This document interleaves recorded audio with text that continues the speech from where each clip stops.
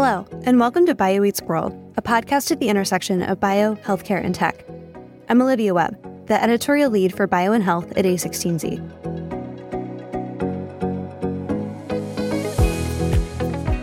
In this episode, we talk to Eric Topol, the founder and director of the Scripps Research Translational Institute, and a cardiologist, scientist, and author who has published several best-selling books on the topic of AI in medicine. We'll link his books and some of his other work in the show notes. Joining us in conversation are Vijay Pandey and Vinita Agarwala, both general partners at A16Z Bio and Health. We talked about the short and long-term future of AI in medicine, how AI could change the patient and provider experience, and whether data or policy is more likely to hold back these advances. Let's get started.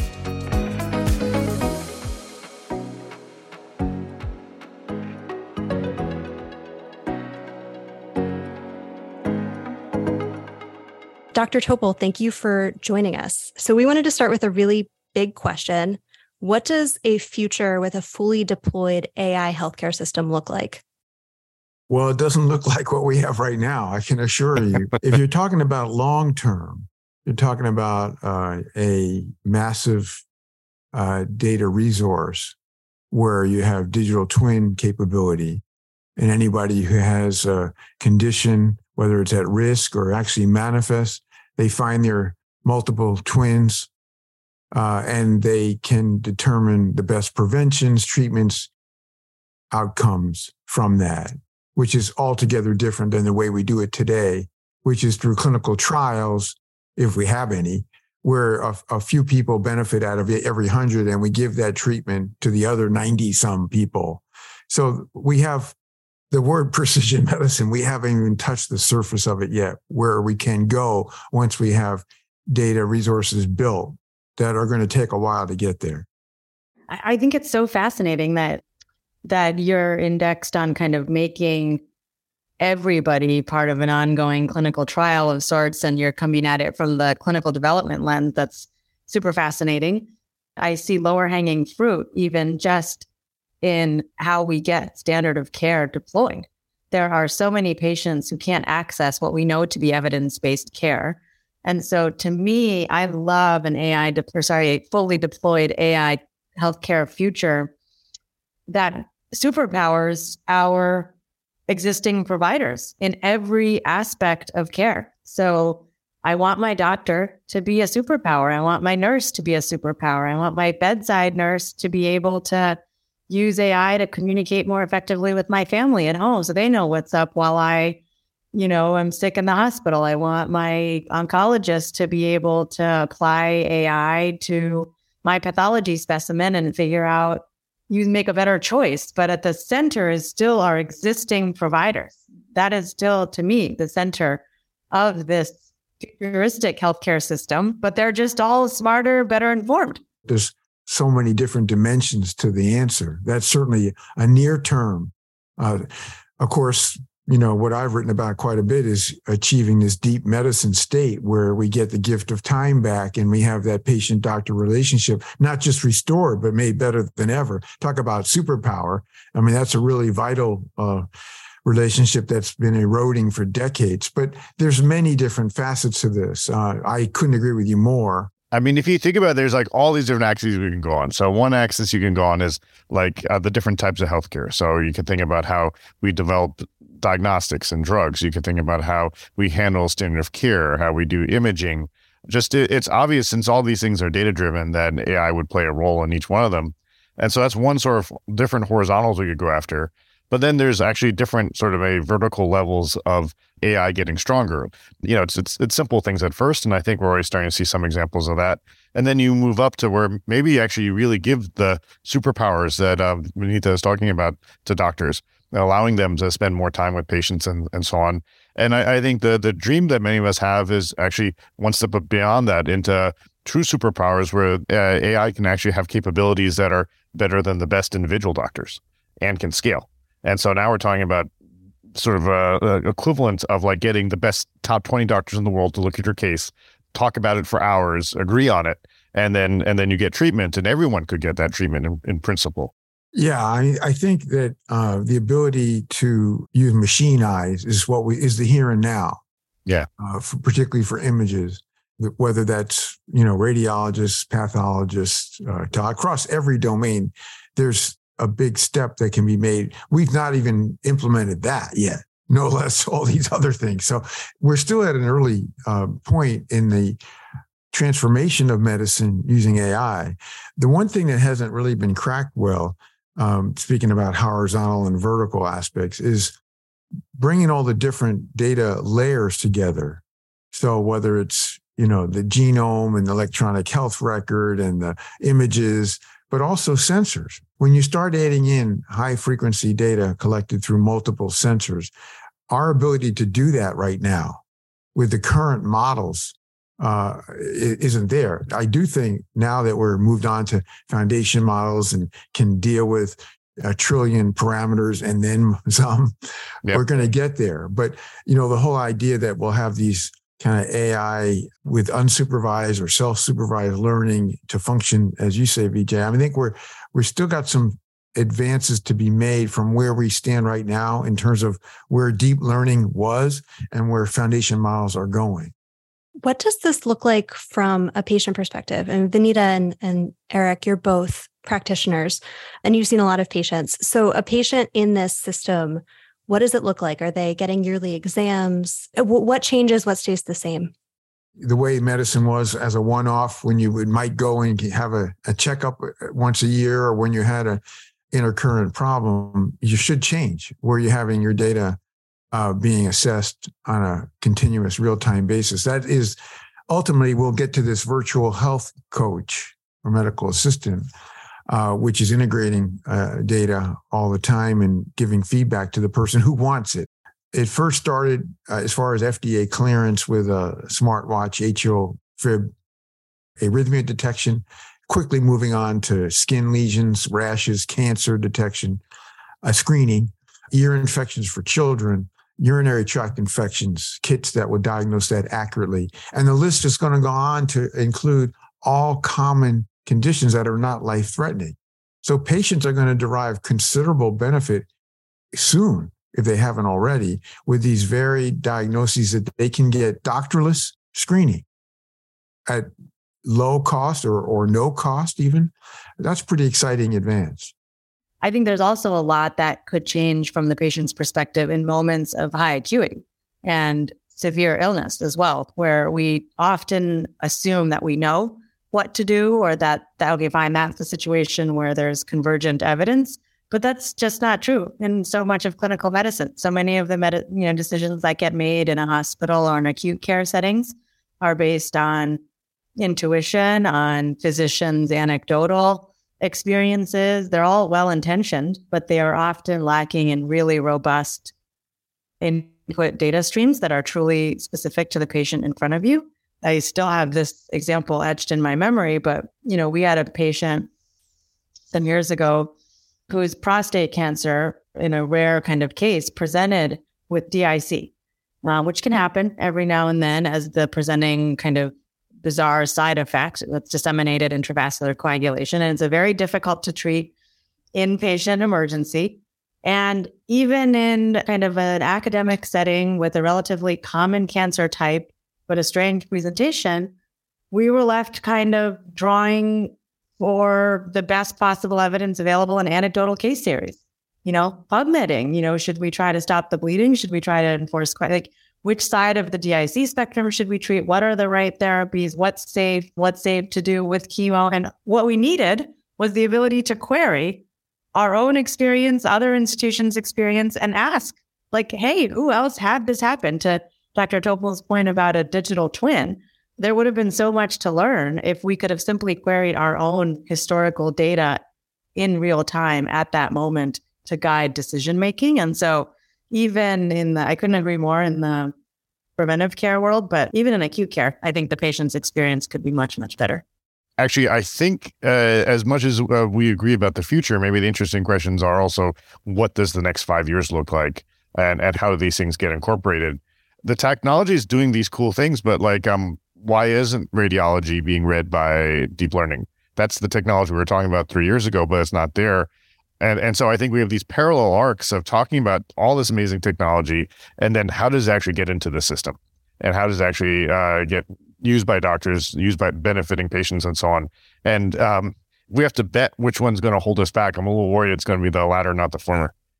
Yeah, there's no shortage of obstacles to get this moving in a time frame that you and I would think is acceptable.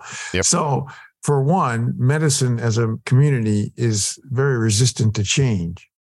And it's sad because even when change can make a big benefit for patients, some of that is conservatism, some of it's paternalism. And here it's even with AI threat of losing, one's role in medicine. It's surprising, in fact. But then you go beyond that. So right now, to implement AI in any healthcare system, it requires adopting purchasing algorithms typically from companies that have never published their data, that it's proprietary algorithms. So the medical community has never seen the data, and there's a trust issue, right? And lack of transparency. And it's like 5% of all the algorithms that have gotten FDA 510K or clearance or approval, formal approval, have actually had a publication, no less a preprint, to look at what they found. So that doesn't engender rapid implementation either. And so 5 years in the medical community is, that's a week or two. It's a whole different look. What does it look like though? Like, what if we were to try to accelerate things? Does that look like talking to the AMA, the FDA, academic medical centers? Like, what does it look like? What would be your game plan to try to bring the future a little faster? Well, we have to tackle all these levels. I mean, one is, we have to get the companies that are bringing these to commercial level to be willing to share important aspects so that there's confidence built. When whether it's radiologists or whoever to actually use it, because that's where the biggest jump is right now, at least, is with images. Then we have to come up with ways to get the medical profession up to speed. They don't really understand AI. They have as much understanding of AI as genomics, which isn't good. We need to increase the comfort level. And I think those physicians, particularly younger ones who've gotten more experience, facile, not necessarily, could do much, but at least understand some of the nuances. That's been very helpful. And we haven't even initiated any kind of education. It's not even part of the curriculum in medical schools. We have 150 medical schools in this country. There isn't any yet that's established getting students grounded on aspects of whether it's deep neural networks or language models, as you said, or other points here. So we have a lot of things that are going to help hold this up, unfortunately. On the one hand, I think the computer science aspect of this is going to be just moving along at a remarkable velocity. But on the other, the medical community is kind of be stuck. And it's tricky. Like, for example, pathology. Why would you not want to have slides on whole slide imaging so that you can do all this stuff? But it costs a lot of money to convert to WSI. And so most pathology departments and health systems are unwilling to put up that upfront investment. So there's some specific issues that are domain dependent as well that have to be confronted. Although that's one of the things COVID helped with. Could you expand a bit there? Like, what do you mean? Lots of hospitals did make those investments because their pathology teams wanted to be able to work remotely, review slides remotely, review digitized slides. So there was increased uptake of that infrastructure that you're describing, right, to enable WSI.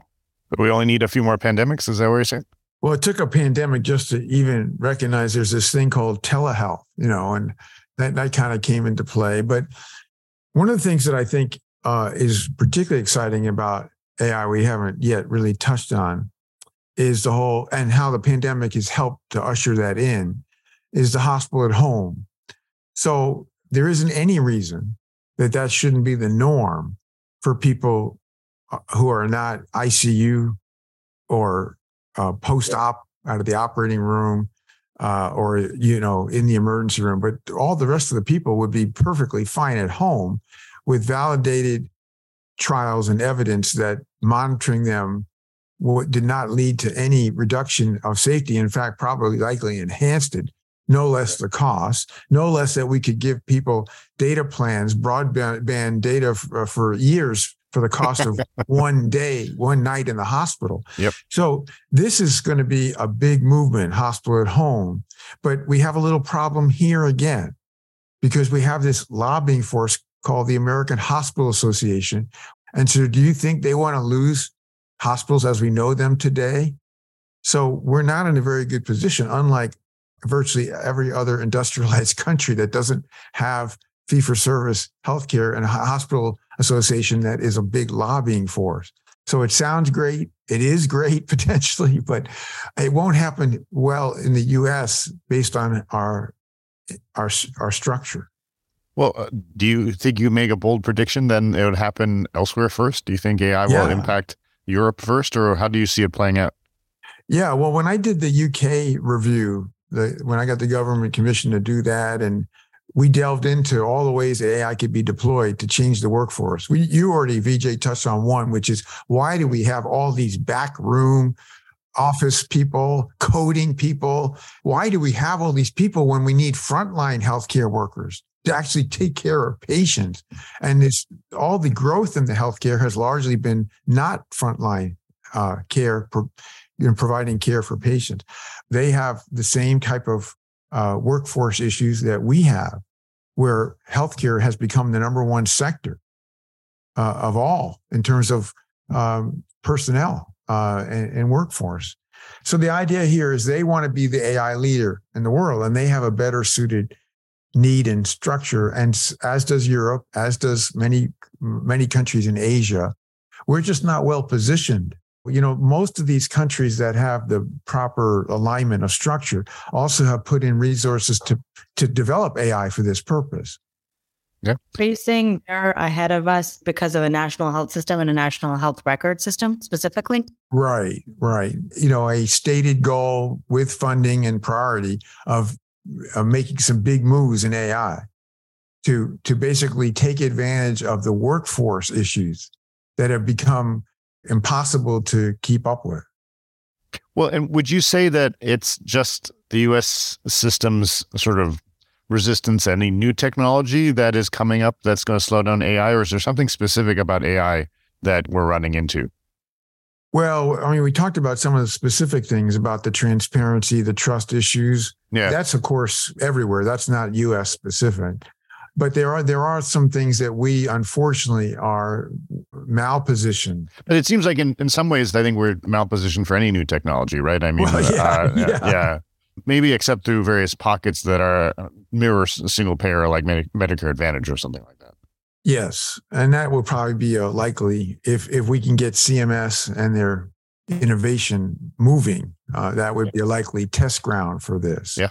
Because in order to do hospital at home, you've got to go through the validation trials to prove that whether it's for heart failure or pneumonia or every medical diagnosis that doesn't require an ICU, whether it's safe to do it. And in fact, ideally improved outcomes without exposure to nosocomial infections, hospital-acquired infections, and all the other things that happen. Well, Vinita, how do you think, what can we do to speed this up? Or are we doomed here and we have to wait for Europe to lead the way? The challenges are real that you both just highlighted. I think there are also some really nice glimmers of hope related to some creativity on the reimbursement front. As you said, Dr. Topol, telehealth is a good example, but hospital at home reimbursement models, I think today do not create a sustainable infrastructure to en masse shift large amounts of inpatient hospitalization to the home, but with some additional improvements and technology enablement could. And then the reimbursement rails could absolutely exist to support fee-for-service or value-based hospital at home reimbursement structures for technology companies and providers working together to create really tightly integrated systems. I think like today, the math doesn't work as far as I understand for both health systems. The setup for specific remote monitoring is there, and the economics are indisputable once it gets proven, right? There isn't a better way to cut costs than having no one get admitted to the hospital. So you're right. It's possible that we could come up with an end around here, but it wouldn't be, there are other places that everything's in alignment, right? Everyone's working towards the same goal because there's no competitive perverse incentive. Yeah, I guess where I was going is that I do think the hospital at home reimbursement, there's still a staffing model that's required. I think most technology companies haven't fully figured out how to truly take care of the acutely ill at home.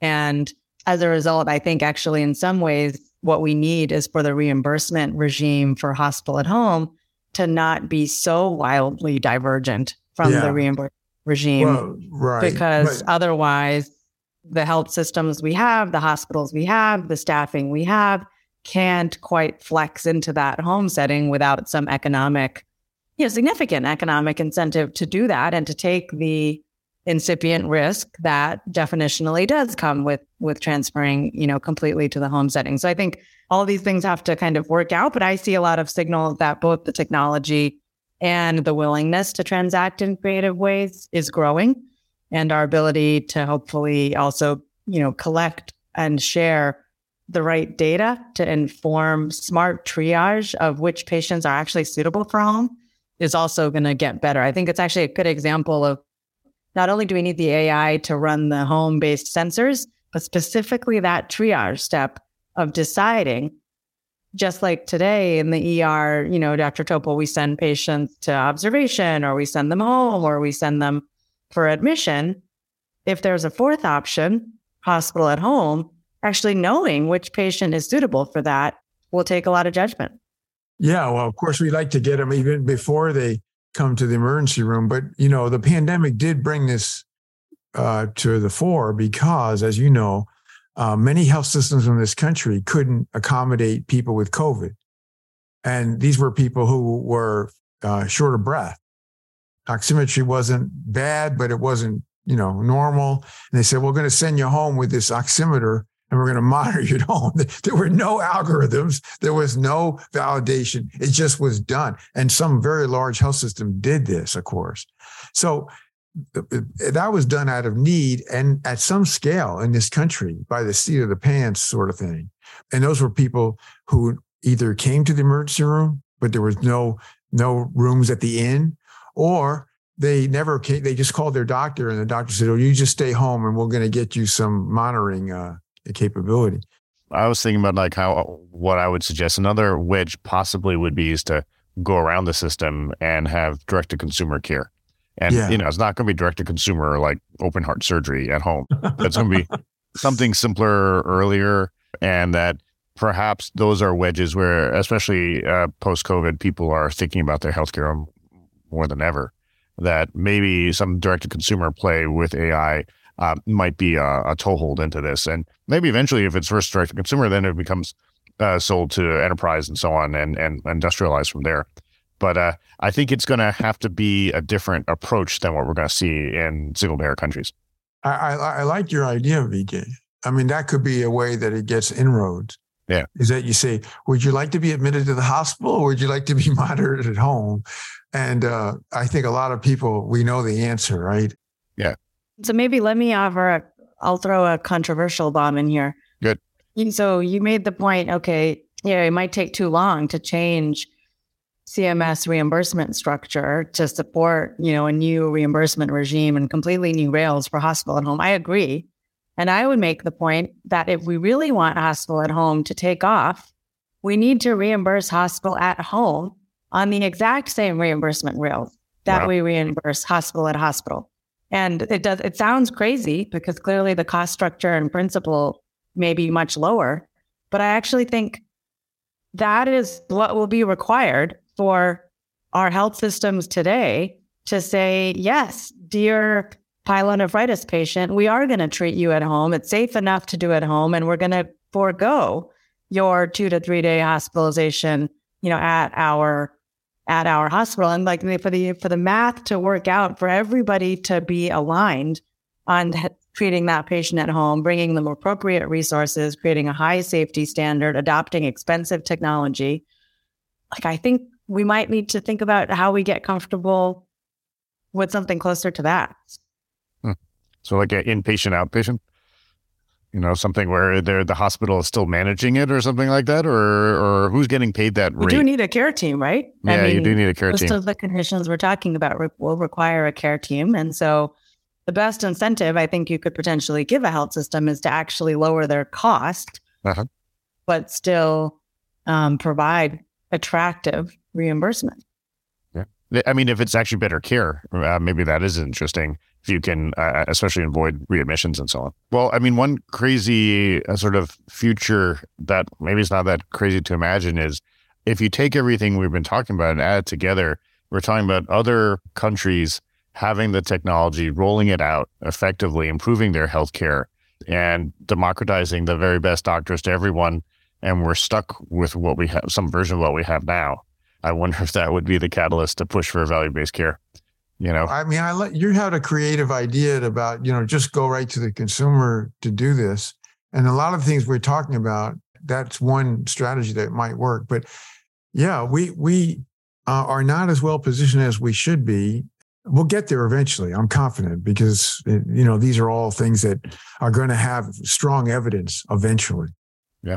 Well, the future I was describing, the grandiose way of summarizing is AI doesn't just save the patient, it saves the system. If it forces us into value-based care. That's a good way to put it together, really. I was expecting us to agree that the rate limiting step was data, not policy, but it sounds like we've landed on policy being more of an issue at this point in time. Anyone want to try to make a counter argument? No, I don't think we should assume that, we still have issues with text, unstructured text, speech. And none of this is perfect. Like, in COVID, there were 2,000, now probably almost 3,000 papers written about how you could do a CT scan of the lung, you could diagnose COVID, and a chest x-ray, and all these other things. And none of them were decent models. Not a single one was a well-done piece of evidence.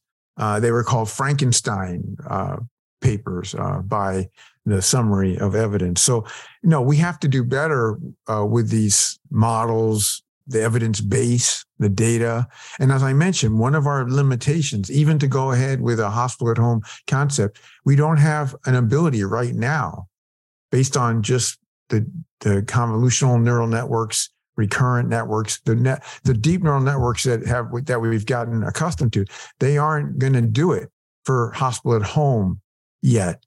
There's just too many different layers of data. There's too many challenging layers, as I mentioned, multiple sensors with continuous data to deal with yet. One question I have is we've been talking a lot about the far future and the big changes, but I wonder what people think of in terms of what are going to be the big wins that do come in the next, let's say, 2, 3, 5 years. Like, do you think that we will see things, see AI integrated? And so where would you put your bets? One thing I think we will see much better accuracy of image interpretation. Right now, there's 20 million serious medical diagnostic errors a year in the United States. So there's lots of room for improvement.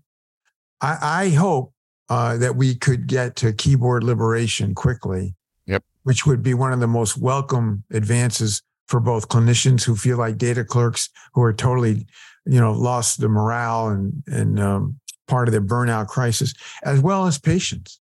So what does that look like? That instead of typing, the doctor is talking with the patient and something is listening, like a medical Alexa, Dr. Alexa. Yeah. Well, not only that, but the good synthetic notes now are doing not just the notes, they're doing all the ordering for whatever, scan labs, prescriptions, and also coding, all of it. The only time you would use the screen is to show the patient, like the results of their scan or, something like that. No, I agree. I mean, I think in the near term, all of these, we can sort of bucket them into the workflow and administration category is just, there's like enormous potential. I think it's already it's not so much a future state, to Dr. Topol's point. There are pockets where this is happening. There's lots happening in the revenue cycle management and billing world. There's lots happening in the communications world, right? Yeah. And from a clinical decision-making standpoint, I'm curious to see whether AI is going to make the most impact in preventive and wellness care initial presentation of common chronic disease or in like very acute critical care and more the hospital at home and hospital settings. But I kind of have a little bit of a hypothesis that it might be bimodal, that it might be the two ends of the spectrum where AI gets deployed first. High cost, high severe acuity care, and then a lot of really creative applications in the continuous quantified self types applications that are also really interesting and where nobody else has the bandwidth to do the analysis and only AI will. Well, yeah, no, I love that sort of paradigm. I think the other idea I'd throw out is that a lot of technologies sometimes need some way to sort of cold start. I'm just making this up, but imagine something like an AI concierge doctor, where it's, concierge medicine is something that's paid on top of your regular medicine anyways. People do that for better care and so on. You can imagine that part, since it's already out of pocket, now paid, and it supplements your existing doctor, much like concierge supplements your existing doctor. And it's going to be, therefore, probably not for everybody. That's more for the 1% to start. But that could be where the technology gets developed and matured. And as it starts to mature and also decrease in cost, it can be rolled out much more broadly.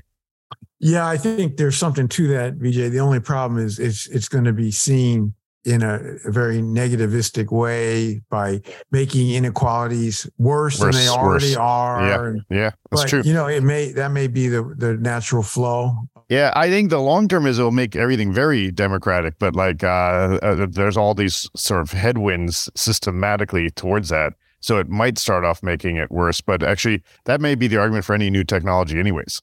That it hits certain systems first and then it gets rolled out. I've seen a great example of how AI is working most in particularly low-income countries. Yeah. So smartphone ultrasound. What's happening there is incredible with AI. So as long as there's broadband, a person who has no capability of acquiring, let's say, an echocardiogram, as long as the person can put the probe attached to the smartphone on the left side of the chest, the AI will say, well, move it up or down, move it clock or counterclock. And as soon as you're depositing a mobile check in your bank account, it auto captures the video loop desired, does auto labeling and interpretation. So you're getting an echocardiogram at high resolution, AI acquired, AI interpreted in places that had no capability through a smartphone. It's incredible. So I have seen examples of how this can be done to take technology, level the earth, right? It's exciting. Yeah. A classic example often discussed is India with landlines versus mobile, and mobile basically just leapfrogging over what would have been a ridiculous amount of infrastructure on the landline side. You can imagine that this may play analogous roles. Yes. Well, I was worried we were going to end on a sad note, so thank you for bringing it home at the end there.